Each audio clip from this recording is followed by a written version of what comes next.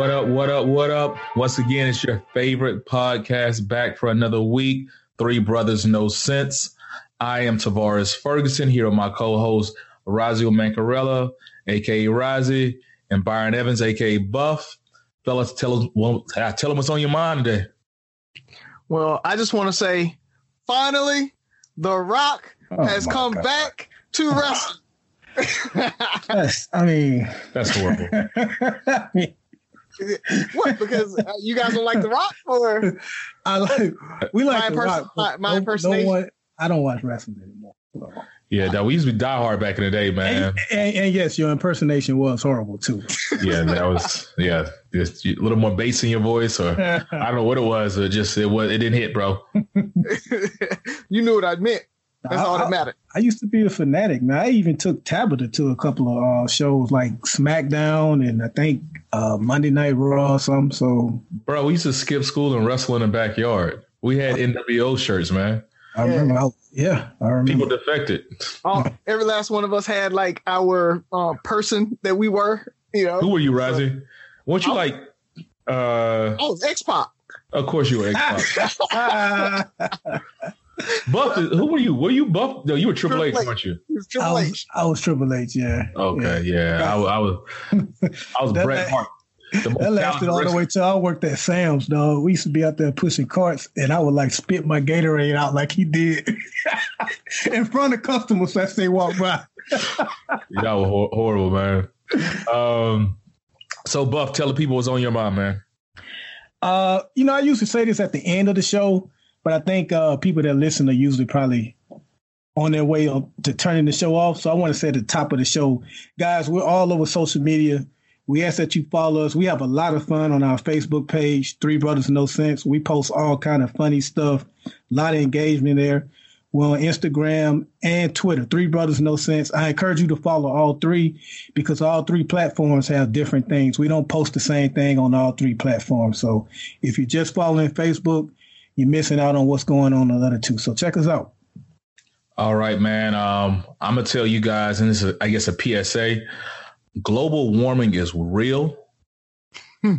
Man, I was out in Tallahassee for homecoming this weekend, and it was 97 degrees in October. That's just ridiculous. And I have concluded that this is not the same sun that we used to play outside in. Somebody switched it.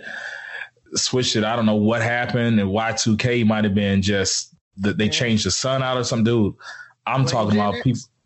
Hey, man, Gen X, man, that's what it was. Gen X switched us. Oh, yeah, by the way, Razzie, Lenny wanted me to tell you to F you for talking about Gen X. Yeah. Oh. Yeah. So we got beef on the show. I don't know if you got the message, but he can't believe you down Gen X like that. So I mean, we can invite him to the show and he can try to defend. No, you don't want. You don't want. As a matter of fact, I'm gonna reach out to him. Because he would be a good first guest. That dude is freaking hilarious. So we might make that happen. Lenny, if you listen to the show, get your questions ready and get ready to defend Gen X. Try. Yeah, but homecoming was a blast. Class of '99, we raised over $200,000. Had a blast. I'm not built for that life anymore. It's real in the field. So see you guys in another 5 years, and I'm ready to party with Class of '99. In Mobile, Alabama for homecoming, all class reunion in November when we will be doing our live podcast. But since I've done the promo for that, now let's pay some bills so we can make sure that we make it to this live show. This episode is brought to you by Visit Williamsburg. In Williamsburg, Virginia, there's never too much of a good thing. Whether you're a foodie, a golfer, a history buff, a shopaholic, an outdoor enthusiast, or a thrill seeker, you'll find what you came for here and more. So ask yourself, what is it you want? Discover Williamsburg and plan your trip at visitwilliamsburg.com. All right, fellas, we're back. It's my favorite part of the show. It's question time.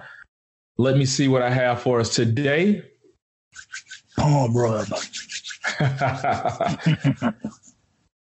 Man, let me see. I had a couple of questions, but I think I'm gonna do this one. And it might be a little lighter than usual. And I think it's something that we're all guilty of. So let's play this game first of all. when Barack ran for president, when the DC sniper happened, or when anything happens in the news that's off the chain, what's the first thing you do and or say? I hope he won black. Don't be black. I hope he won black. So my question revolves around the black or white issue, or, is it just me, or I can literally turn on the TV right now. I can be halfway through a game show. If I turned on The Price is right now, and it was 3 people on the stage, and it was one black lady, you know who I'm rooting for. Oh, yeah, definitely. That's not just you. Matter of fact, Saturday Night Live just did a skit on that. It is That's what made me think about it. So Saturday Night Live just did a skit talking about it was almost like a race war, a race game. So basically it was them on a news show going over these I guess news stories, just news stories. And every time something was mentioned, it was kind of like, oh yeah, he was white. Oh, he was black. So it literally became a contest, and they were keeping score. So why did the hurricane name? So why is it that we are just by nature, we keep score? We root for the black person. We hope it's not the black person. And is it giving, are our biases stopping us from seeing the bigger picture sometime? I don't think that's just limited to black people when it comes for the rooting part of your question. When it comes to rooting for, like, I'm a huge boxing fan.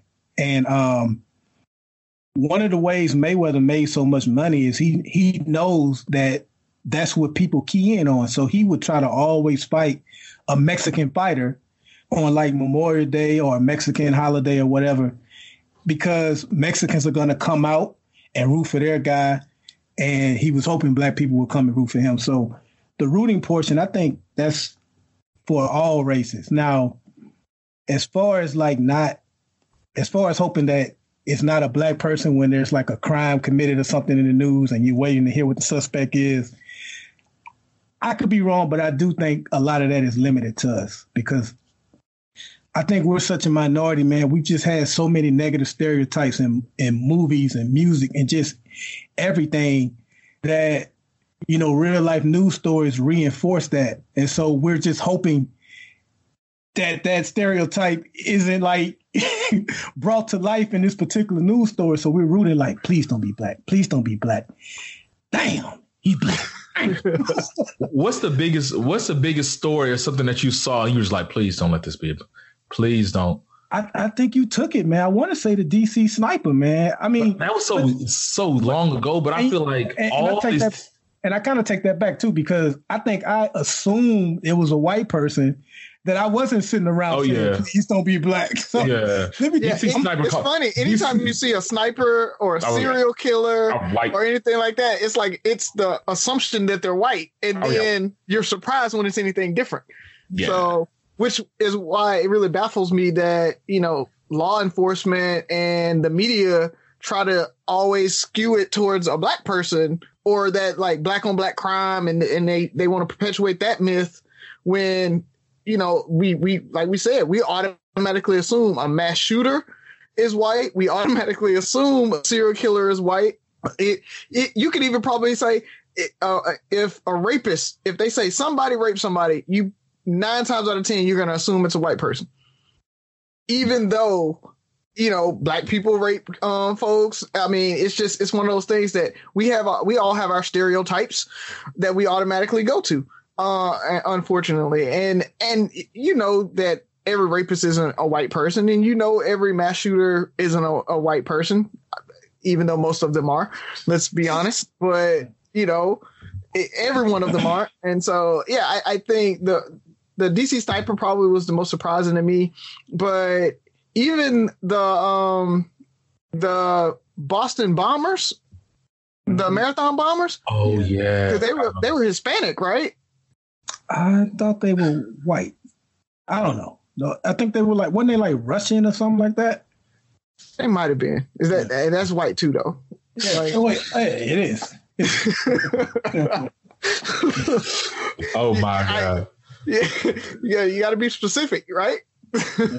Yeah. So, I mean, but for my answer, like I think Byron kind of hit it on the head. It's one of those things that the stereotypes are there, and so you're just hoping that it's whoever it is isn't going to reinforce the stereotype. It's that idea of we always put our entire race on our back, and we carry it, and we know that everything that one of us does is going to be blanketed across all of us. Whereas a white person does something wrong, they're the exception. So white, that whole idea of white is inherently good and black is inherently bad. And so that's where that automatic assumption comes from. And so what you're trying to do is say, don't be black, don't be black, don't be black, so that you can't perpetuate that stereotype, so that we can try to get out of that. And media had a lot to do with it too, because when you really think about it, media concentrated on those black acts of violence and everything. And then, you might get a little ticker for somebody doing something, a white person doing something, but then all of a sudden it's a front page, breaking news and everything else if it's in the black area. So, it's media has done that. And truthfully, I can't say that they've started to get better. A little better. It's not perfect by any means, but I think the media has started to look at that as you get more diversity in the producer, in the booth, in, upper management. They're tracking that, and they're making sure that, hey, we give, I hate to say equal representation to violence, but we do give equal play and equal representation to that. Well, I agree with you of the coverage, but the way they label things are definitely different. And oh yeah. So, but I guess that was a lighter part of my question. I think the back end is, do our biases end up hurting us? So, I look at a lot of times, and I really don't try to get into politics on the show, but, when we have a black politician, especially on a national stage, we hold them to a higher standard because they're representing the culture. I think about Kamala Harris, how people were coming at her so hard in the beginning because of her views. They still are. I guess I don't see it as much, but, of her earlier views. And it's like, I don't think there's one politician that I've ever been around or that I agree with everything they said, especially in the past. Maybe she's reformed on some of her views, but it's like we attack that. And then at the same time, politics is one side, but even with the news article that we put on our Facebook page a few weeks ago, maybe it was a week ago, about the young lady who claimed to have been attacked by 3 young white boys at her school. Oh yeah. We automatically, were screaming for their heads. We trusted her. Like, of course she's right. Of course she was attacked. We understand it. It's like, did we give those boys a fair trial? Did we even contemplate that she could be lying? Because it would have been reversed. We'd be like, black boys don't do that to white girls. They know better. Ain't 3 black boys going to jump on a white girl and cut her hair like that. We don't even raise boys to do that. Like, we didn't give them the benefit of the doubt, and we just took her side because she was black. And sometimes that crying wolf could hurt us, as well as the standards we set for black people with a lot of public appeal. Yeah, so, I agree. Go ahead, Bo. Well, I was going to say, I don't know if I completely agree with that, because I guess it depends on the detail of the story. Because if you look at your boy Jussie Smollett, a.k.a. Juicy Smollett. Smollett. I mean, I know some people was riding for him, but those of us that know better, we heard the details of that. We was like, some white people in Chicago that watch Empire enough to know him happen to have a noose and bleach. Wasn't this like in one of the wintertime months? Wasn't that earlier this year? Man, it's like 3 non-wintertime months in Chicago. So it was cold. And they like lynched him or put it around his neck and called him monkey. You listen to those details, you was like, I ain't gonna say nothing. I'm gonna just wait and see on this one. As opposed to the girl, you can see that happening because bullying happens a lot in school, and we know racism is still prevalent. So I don't think we necessarily just jump to defend a black person every time we hear a story, because depending on the details, a lot of us know how to be like, okay, we'll just we'll wait and see on that one. Well, Juicy's story was just horrible. It wasn't it though, but you had Taraji P. Henson, you had all these black celebrities. Justice for Juicy, and we really calling this man Juicy. Justice for Juicy, yeah. People. I ain't trying to get sued. Yes, we're gonna call him Juicy the whole episode. Yeah, the Frenchman. So I don't know. I think we kind of wait for the details. I think it does come down to the believability of the story. So we're probably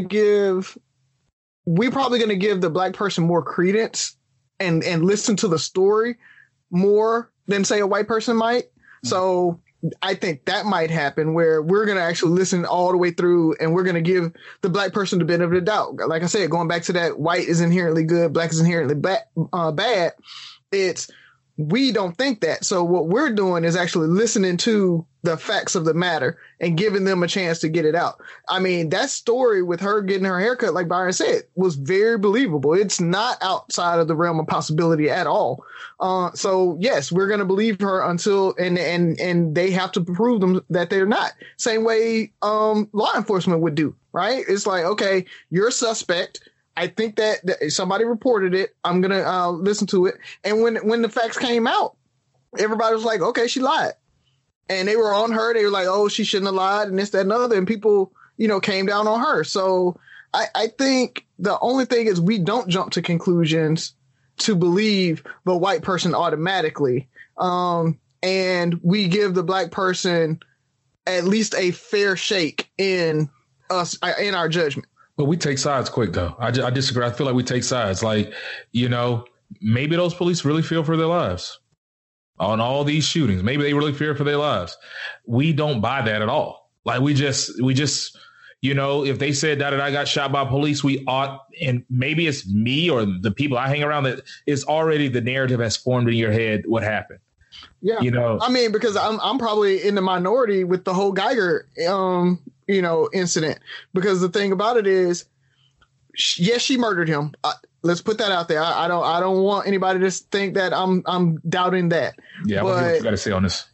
What I do, and I think that's where like the brother saying that he's going to forgive her and all that. I don't think it was her going in saying I'm racist or this, that, and other. I'm gonna shoot this guy. I think she came off of a shift. She was tired. She went into the wrong apartment.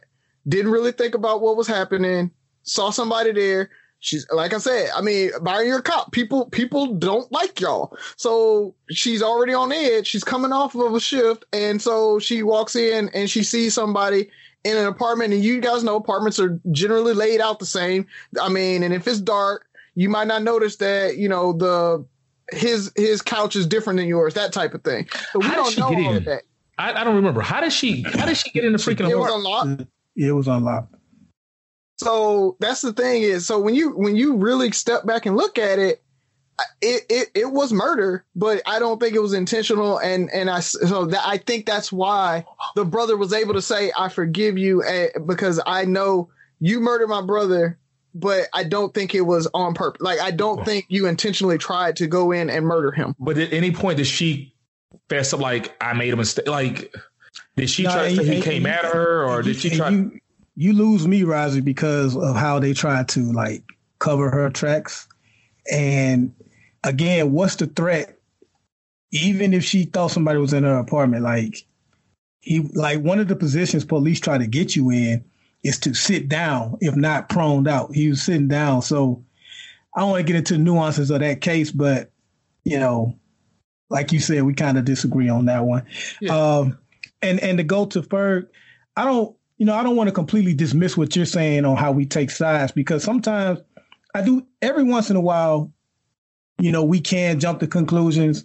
Duke lacrosse, that whole thing about, what was that, 10 or 15 years ago now, where the stripper was there at the party for all white players and she cried rape.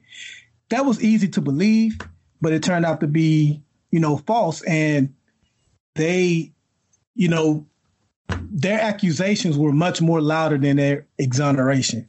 And so times like that, yeah, we can be off a little bit, but I think overwhelmingly a lot of the times we are justified in taking that side. So like when you said like a police may have feared for his life, I don't think we just hear, cop shot somebody and we automatically, are up in arms about it. It's when we hear that the person was unarmed, 100 yards away. I'm exaggerating, but just on camera running away. Yeah, that's not posing a threat to you. Yeah, so that's when we kind of take sides. Yeah, and I agree. I'm usually that person that I agree wholeheartedly. Like, even if they were scared, they had a chance to run, flee, not make it a deadly shooting. You were scared a big black man came at you. He came at you, he turned around and ran. You fear for your life, but he's running the other direction. You don't have to shoot him in the back. You don't have to walk up on him. Like, there's no excuse. I almost shot a kid in Afghanistan. Same here. I get it. You remember, I tell that story all the time. I mean, the little kid was running at me. But you almost. Yeah. You had to have some discernment. Like, there's rules of engagement. And my thing, I agree with you, Byron. I don't think it's all racism. Like, I don't think everybody, even if they have some racist or some racist tendencies that lead to unrealistic biases that have these people more demonized or more deadly than in their mind than they should be, I feel like there's probably a certain level of fear or whatever the case may be. But at the same time, you committed a crime. Like, you kill somebody, you pay, maybe you don't get 30 years. Like, you don't get 30 years like a stone cold killer, but the thing I can't agree with how this trial turned out is you killed somebody who was unarmed. You made a mistake. If I did it, I would go to jail. I'm going to go to jail. So my thing is, to me, there should be almost like, look, if you shoot an unarmed person as an officer of the law, there's going to be a certain penalty. So it makes other officers think about, hey, are you sure that this person is a threat enough? Because if you're unsure and you kill this person, you are going to serve some time. In Florida, they have a crime law bill that's called 1020 life. If you commit a crime with a gun, it's 10 years. And I'm just exaggerating. I'm kind of remembering it as I was in Florida, but it was like 10 years with a gun, 20 years if you brandish a gun. If you fire the weapon, it's life. So when you go into a crime in Florida, you know what you're going to get. You know what the deal is. Like, it's no slipping up. Like, okay, if I have a gun while I commit this crime, I'm eligible for 10 years in prison. Go ahead. No, like, and so if you're a police officer and you shoot an unarmed person, hey, I'm not saying you need to get tried for complete murder and face life in prison, but hey, you might be in prison for 5 years. Like, it's a minimum 5 years. Well, pay the price like a civilian. So the two things I want to say, we can jump to the next topic, is one, Ferg, Rozzy, and myself, we're harping on race because that viral video that went around about 3 weeks ago with the naked white man who had just killed his family and like literally is chasing the police officer. Mm-hmm. He still was not apprehended without a shot fired. You know what I mean? So we as black people, we see that. And you look at the numbers within the police departments, Razio mentioned I'm a cop. Like, there are statistics that show that police officers are inherently, they see black people more as a threat than white people. They see black males much older than what they really are, much stronger than they really are. You think about Mike Brown and how that officer said that he felt like he was in Hulk Hogan's arms or whatever. So there is the inherent threat of just being a black person. They don't even have to be armed. And the second thing I want to say is, we really have to know these laws when we're talking about these type of cases, because unarmed isn't necessarily always unarmed. So if you have an unarmed person that wrestles with a cop and he gets shot, that's not really an unarmed shooting, especially if the cop is like 5'7", 150 pounds. If he's fighting somebody that's 230 pounds and 6'8", clearly that person can beat that cop up and they can take their weapon and they're no longer unarmed. And that's one of the things we have to consider. Like, it's not always just you have to have a weapon in your hand to be considered unarmed. Like, the law gives officers the right to, like, determining factors are size, skill, all that stuff is played into the Supreme Court case on use of force. So I bored you guys enough with that. We can move on to something else if you like. Oh man, I'm the nerd in me. I was listening intently. That was good stuff. So who's up next? I guess I'll jump in. Two things I want to talk about before I ask my question. One is Breaking Bad, the movie, comes out on Netflix tomorrow at 8:00 in the morning. So I guess when you guys hear this when the listeners hear this on Monday, it's out. So if you ain't watched it yet, you need to go check that out. And the second one is there's a new show by Michael B. Jordan, produced it, called. Yeah, have you started watching it? It's called Raising Dion. So, the nerd in me, if you like superhero movies and stuff like that, it's about a single mother that's raising a kid with superpowers. And so, yeah, and she is kind of fine. I'm not going to lie. So Dion Mama, hey, Dion Mama. But anyway, with all that going on, all the movies and everything that's happening right now, what I wanted to ask you guys is your top 3 series and your favorite scene from one of those 3. Top 3 favorite series. Like current series or all time. Top 3. Because I know number 1 for probably most of us or one that's in the top 3 for all 3 of us. So, well, number 3 for me, I think is I got to go back and watch both of them, but it's out of Dexter and The Shield, and it's probably The Shield number 3. Number 2 is Breaking Bad, and number 1 is The Wire. And I'll give you my favorite scene in a moment. Let's go to Ferg on his top. I'm lost, man, because I don't have a very I don't really get into shows like that for real. Like, I'll watch a show and then stop 3 seasons in. I'm trying to think what show. I mean, man, you got to come back to me, Rozzy. I got to think of that one. All right. So, Byron, where was The Wire in yours? Number 1. Number 1 for you? Yeah. All right. So, for me, I think it's going to be Dexter at number 3. That's a good one. I'm going to go with, and this is kind of the nerd in me, right? So, Naruto Shippuden is my number 2 series. So it's an anime, probably one of the best animes out there. Hey, Jasmine watches that. She might. She should. It's pretty cool. And my number 1 definitely is The Wire. Like, I haven't seen anything that can stand up to The Wire. I would have put Game of Thrones in there had not it been for season 8. And so Game of Thrones up there for me, but season 8. So I have The Wire and Game of Thrones in there right now, but I'm really debating with Game of Thrones just because of season 8.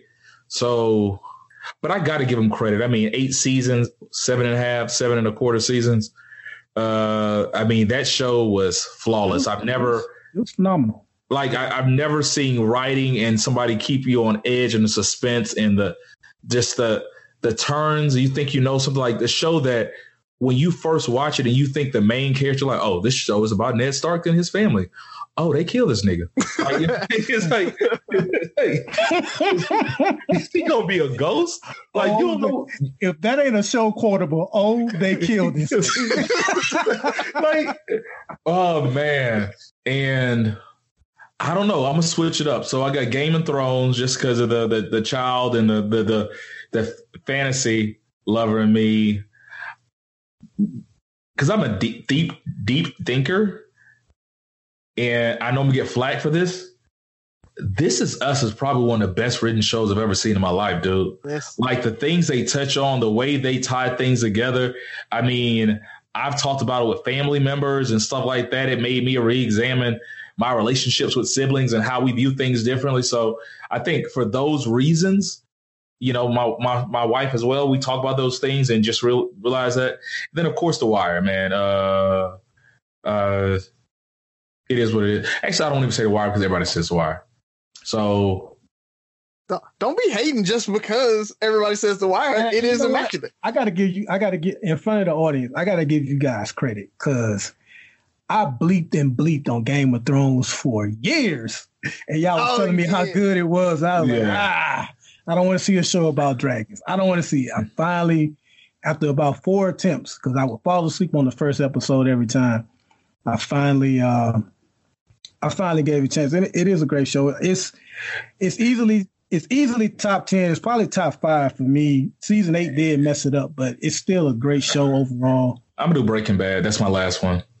Breaking Bad. Just because, like, I think I mean, when he turned evil, when you start seeing this dude just become a maniacal, just criminal mastermind, you like, say my name. Yeah, it's like when he killed, like, I mean, gosh, man, I don't even know, man. So the second part of your question, Rozzy, is unfair to pick just one scene, but I had to make it a little hard. I would have to watch all 5 seasons again, but I think so. I'm gonna give you a favorite scene and a favorite line, and you're gonna have to bleep out some of my favorite lines. So I'm letting you know that right now. Favorite scene. One of my favorite scenes from The Wire is, for those that that haven't watched it, this character Stringer Bell, he brought all the drug dealers from Baltimore. They were sitting down like a council, almost like Congress meets. And he had his like sidekick or whatever. This dude was taking notes. So at the end of the meeting, Stringer Bell walks up to him. He's like, "What are you doing?" He's like, "Oh, I'm keeping track of the minutes. You told me to keep track of the minutes, so I'm keeping track." He said, "Nigga, is you taking notes on a criminal conspiracy? Is you crazy?" So that's one of my favorite scenes. And my favorite line, this might be my favorite line, like I may not even have to think about anything else, is a character named Bunk and Lester Freeman. They at the bar drinking, and I forgot what brought this conversation up, but Bunk said, "I'm just a humble motherfucker with a big dick." And Lester Freeman said, "You give yourself too much credit." And Bunk replies, "Okay, I ain't all that humble." That's my joint right there, man. So, that's what I got. Byron, I don't know. I can't follow it up, man. Like, I don't know, man. I always say Byron is the best storyteller out of all of us, man. It's like that was a. What you got? It's your question, Rozzy. So what you got? It's my question, but I can't tell a story though, so mine's not going to be all that great. But I really do think my favorite. I'm a big underdog type person. I love the underdog or the forgotten character. And so going back to Naruto. So once again, y'all probably ain't never seen it, but there's a character on there called Rock Lee, and so he's the only. Bushy eyes. Bushy eyes. Yeah. Or bushy brow. Bushy brow. Yeah. Yeah. So bushy brow, like Rock Lee can't use ninjutsu. And so the whole premise of the show is they're ninjas. And so he's the only one that can't use ninjutsu in the whole doggone place. And so, but he works hard and he trains his body, and he's basically the best kung fu fighter in the freaking world. And so, why are you over there laughing, Byron? This is not because I just thought of another funny line. I'm sorry. I'm sorry, man. Keep going. You're not supposed to let the audience know I'm laughing, man. Nah, man. Nah. So Rock Lee trained all his life, and he goes up against this dude named Gaara of the Saiyan, and so they're trying to do this whole. They have to kind of graduate ninja school. And so they got to fight other people. And so he fights basically the strongest character in the world at the time with Gaara. This is this dude that can use sand and all this stuff. And so he's getting his butt whooped because Gaara is like super strong. And so he jumps on this like giant Buddha, and his master says, okay, you can take off the weights. And everybody's like, man, what is taking off a little ankle weight's going to do or whatever? And he pulls them off and he holds his arms out, and then he drops them from the giant Buddha. And when they hit the ground, it makes it like this huge explosion, like dust falls up. Like, it's like a bomb went off by him just dropping those. And then he starts like whooping Gar's butt. Like, he can move super, super fast. Like, nobody can keep up with him. Gar's like guard, his sand moves by itself. It can't keep up with him. And he starts whooping his butt. So he becomes like, you know, the best ninjutsu or the best ninja in the area just by hard work and being able to work more and harder than everybody else. So, man, it's an awesome scene. I'll share it with y'all on Facebook. But if you don't watch anime, go watch that scene, and you'll be hooked from there on. I got nothing for you fellas, man. I can't remember a scene that just takes it off of me, man. All right, Byron, you can tell us your other scene. I'm going to default to you. I mean, you would have to bleep it again, so I don't know if it's worth. Hey, at this point, I think we might. This is not a made for kids show, and we might just put the E on this one. And it's not even like a long story, but the same character, Bunk, he was drunk this time, and he said, "Hey, Jimmy, you know what the plural is for pussy? Pussy." Bunk is just stupid, man. But man, is it on me? Man, it's on you. So I've been going back and forth on which question I was going to ask. So I guess I'll ask this one this week and maybe the other one next week. We're all fathers, as we stated time and time again on this show. And it's something that I think about all the time now. And my question to you guys is, what did you get wrong? You know, like your perception of parenthood before you actually became a parent. And once you became a parent, you learned, man, I was completely wrong about this or about that. Is there anything that you were completely wrong about before you were a parent that you learned otherwise once you became a parent? Oh, man, I'll go with this one. I thought I would have more time to influence my daughter's personality. I did not realize kids were born with freaking personalities. Like they are who they are from day one. Like my daughter Sky's 4 years old and Sky is Sky. Like she's a loving, freaking sensitive, just can have an attitude, smart mouth. Like you thought you would be able to influence them more, like, or how they act or what they would be attracted to or the things they would be interested in. I mean, you still, to a certain extent, you still have a play in all that, but it's like these kids they're already them, you know, like I was molding in my mind when my wife was pregnant. I'm molding what my daughter was going to be like or who she was going to be and how I was going to influence this. And man, I don't have a prayer, man. That girl she's playing me. She's already figuring out how she's going to mold me into who I'm going to be. That happens. Yeah. For me, I thought that I wouldn't be as hard or disciplined as my family was or as my dad was. I remember this one incident. My dad had a tumor in his throat when I was 7, 8, somewhere in there. Maybe even 10. I can't remember the exact time. So yeah, he had and so he had a surgery to remove it. It wasn't cancerous, but he was in the hospital for a few days, had a trach, you know, all that, and so it had to be a little bit older, probably around 10 or 11, because I had started feeling myself while he was gone, thinking I'm the man of the house, this, that, and the other, kind of doing, you know, running over my mom a little bit or whatever, and so when he came back, even though he was like super weak, you know, just getting out of surgery, whatever, can't really talk. And I did something, I said something, and, you know, my dad got on to me. He couldn't do much because he could barely like walk and talk and everything, but he got on to me. And I was like, I wish you were back in the hospital. And my dad, Yeah, man. It's like thinking back on it, like I felt bad. Like I feel bad now still about saying that. You should call Dad and apologize again. Yeah, because like you should call Dad, and I'm gonna check up. I'm gonna hit Mom tomorrow to make sure you call too. Yeah, man. Because like I remember after that, my dad didn't even say nothing. That was how bad it hit him. Like he didn't do nothing or anything. He just walked out on the front porch and sat on the porch and like I thought about it and I went out there and I was like, I apologize. I was like, damn, I'm sorry. I didn't mean that. I remember that was probably the biggest hug me and him gave each other like ever. And that made me think about you have to be a parent.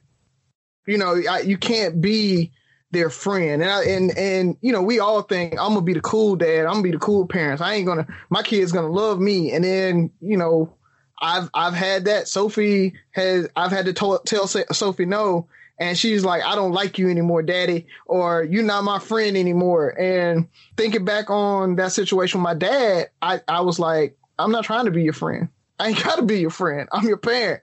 I'm trying to make sure that you're going to be straight, that you grow up, that you are safe, that you know what's happening, you know, in life, and you can go and be a successful adult and live your life. And so, man, you just have to really toe that line, because you still want a relationship with them, right? You still want to get that hug and them be excited when you walk in the door, but you got to keep them on the straight and narrow too, and not be their friend. Man, that's good stuff. And that's, like I say, man, I learned stuff with you guys doing this show. Did not know your dad had that, man. And just hearing your response to him by saying that, like you wish you still in the hospital, like that cut me. Yeah, man. We all have kids. Heck, man. Oh, so for me, it's kind of like, I guess I got two answers. One thing I truly learned this, because I think we've all had parents that would say, this is going to hurt me more than it hurts you, when they get ready to whip you and stuff like that. And I always thought that was BS as a kid. Man, it's so true. Mm-hmm. It's so true. Like, if you have to whip your child, it kills you. It kills me to even have to be mad at my daughter. And I think growing up, we as kids, we felt like the parents were like gleefully catching us doing something so we can be in trouble. Like, you know, I got you. And they were kind of robotic, you know? Yeah. So they get to punish you. Like, they were happy about it, but they're not.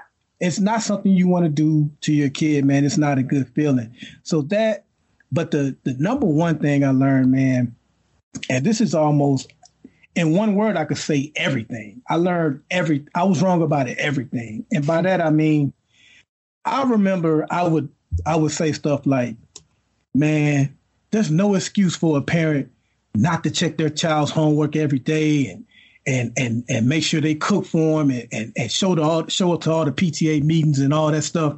It's no excuse. You know, it's no excuse. That's why kids are bad today, because parents don't do this and that. Listen, on the front end, let me just say this. You should check your kids' homework every day. You should try to make every PTA meeting. You should. But I'm going to tell you right now, if you don't have kids and that's how you think, let me tell you right now, that sounds good. Mm-hmm. But work a 12-hour shift and fight an hour and a half commuter traffic. Get home tired, co-working and snitched on you, boss, supervisor and yelled at you, and your kid got 10 problems of math homework you ain't looked at in 20 years. Man, that's tough. And it's new math. It's tough, man. It's not as easy as I thought it was before I became a parent. Like, you should just be able to do this and that, and everything else will take care of itself, man. Life happens. Life takes place every day, and it definitely, like, it's work. Like, I just, before we came on the show, I was checking her homework. And I'm telling you, man, like, it can really be work, and it's not as easy as you think. And we just have one kid. So you guys, you know, Ferg with 2, Riser, you have 3. Like, I can only imagine what you guys are going through, man. So much respect to y'all. But I just want to take this time to just say I was wrong about a lot of stuff, man. Mm-hmm. And I agree with you on that, Byron, because I think when you say that, what I think about your question now, after you say that, is like, I've learned to respect what my parents went through. Yes. And accomplished way more. And I have way more tools to do what I need to do and what I want to do than they did. In probably a better time or easier time to raise a kid. But like you're saying, not just working a 12-hour shift or it's still being yourself, and learning how to prioritize, not lose yourself in it, not beat yourself up with guilt when you don't do something or can't do something or feel obligated to do everything. You know, it's a balancing act. You know, I remember playing football, running track, playing soccer, and not having my parents at every game and stuff like that, and feeling some sort of way.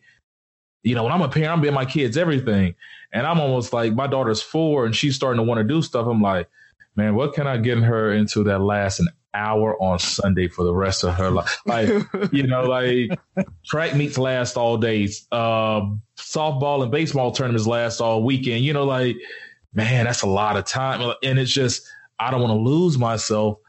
You know, my mom was working a 9 to 5, selling plates on the weekend, going to church and stuff like that.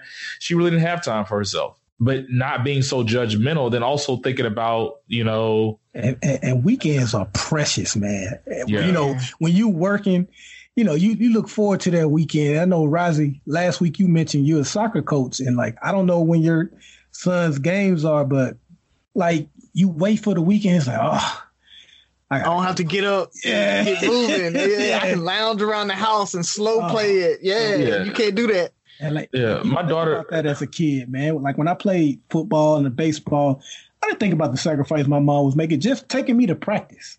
Like, yeah, that hour. Like I have to take the kids to gymnastics, not at Jenica's in Tuscaloosa at school, and sitting there for that hour, I'm like, oh my God, this is the worst. This is the longest. When are they finished? They just doing cartwheels. Like, hurry up! But you just got to be there for them. Yeah, I mean, it's a challenge. So hats off to our parents and people who had to do it, and the people that are doing it by themselves. You know, I always learned this a few years ago with one of my line brothers, as he was trying to develop a better relationship with his dad. Is consider where they were. You know, Byron, you're 37, 38, right? Yeah, 38. And how old is Jasmine? 10.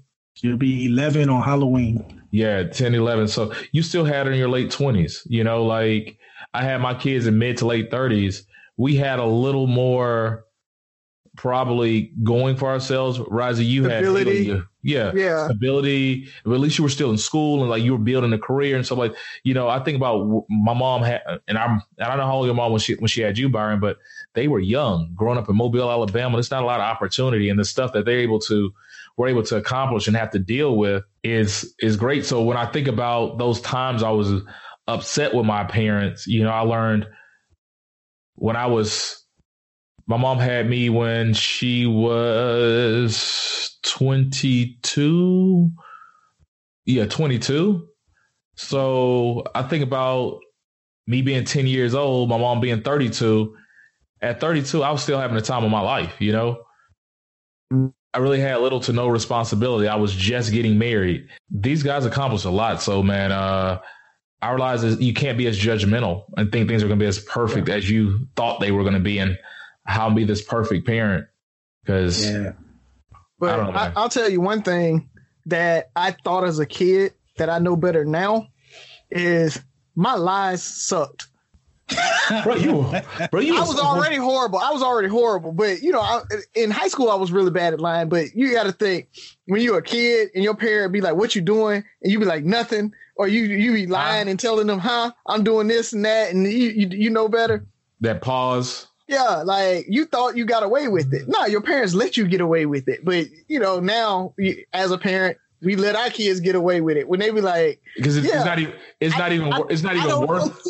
Broke the vase. Well, it's two of us. Your mama sitting right here. It's not even worth dealing with that. That you're so tired. Sometimes you're like, I don't even want to just All I do now, man, if I hear a loud noise, I just wait. If I don't hear any crying, okay, she good. All right. We'll check it out later. I realize my patience and like my daughter's clumsy. She fell the other day, and I just like Sky, stop running, stop running, Sky, stop running. 5 minutes later, boom. And in my heart, you know, I want to just go run to her and be that dad, but it's in them like, you learn a lesson. Here we go again.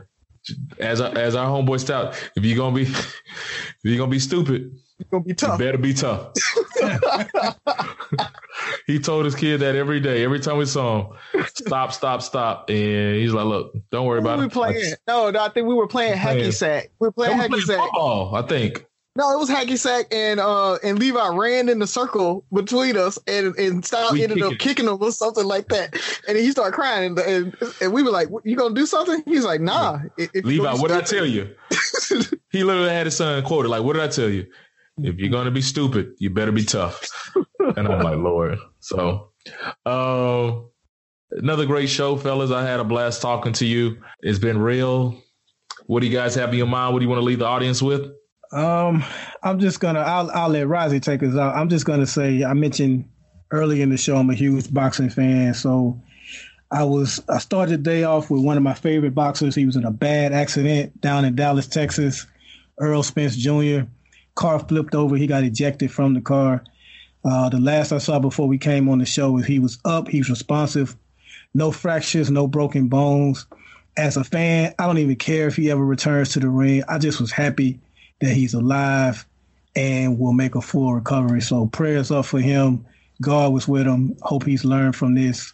And glad that he's doing okay. All right. Well, since I can't really say anything about this, I'm going to kick it over to our senior military correspondent, Horatio Smouye.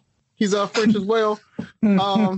So Horatio, take it away. Yeah, thanks, Rozzy. All right, look, this whole thing about the Kurds and us pulling out of Syria is bull. We letting a lot of people die. We letting our allies just leaving them on the hook, and it really pisses me off as a military advisor to Three Brothers No Sense. We need to be doing more. And so if y'all got any questions, just hit us up. We can talk about it. I can talk about it as Horatio Smouye, who is not a member of the military, and I have no relation. Even though I sound a whole lot like Orazio, I'm not Orazio. Just want to let you guys know that. Back to you, Orazio. Hey, Horatio, thanks, man. We appreciate that intro. Ferg, take us out, man.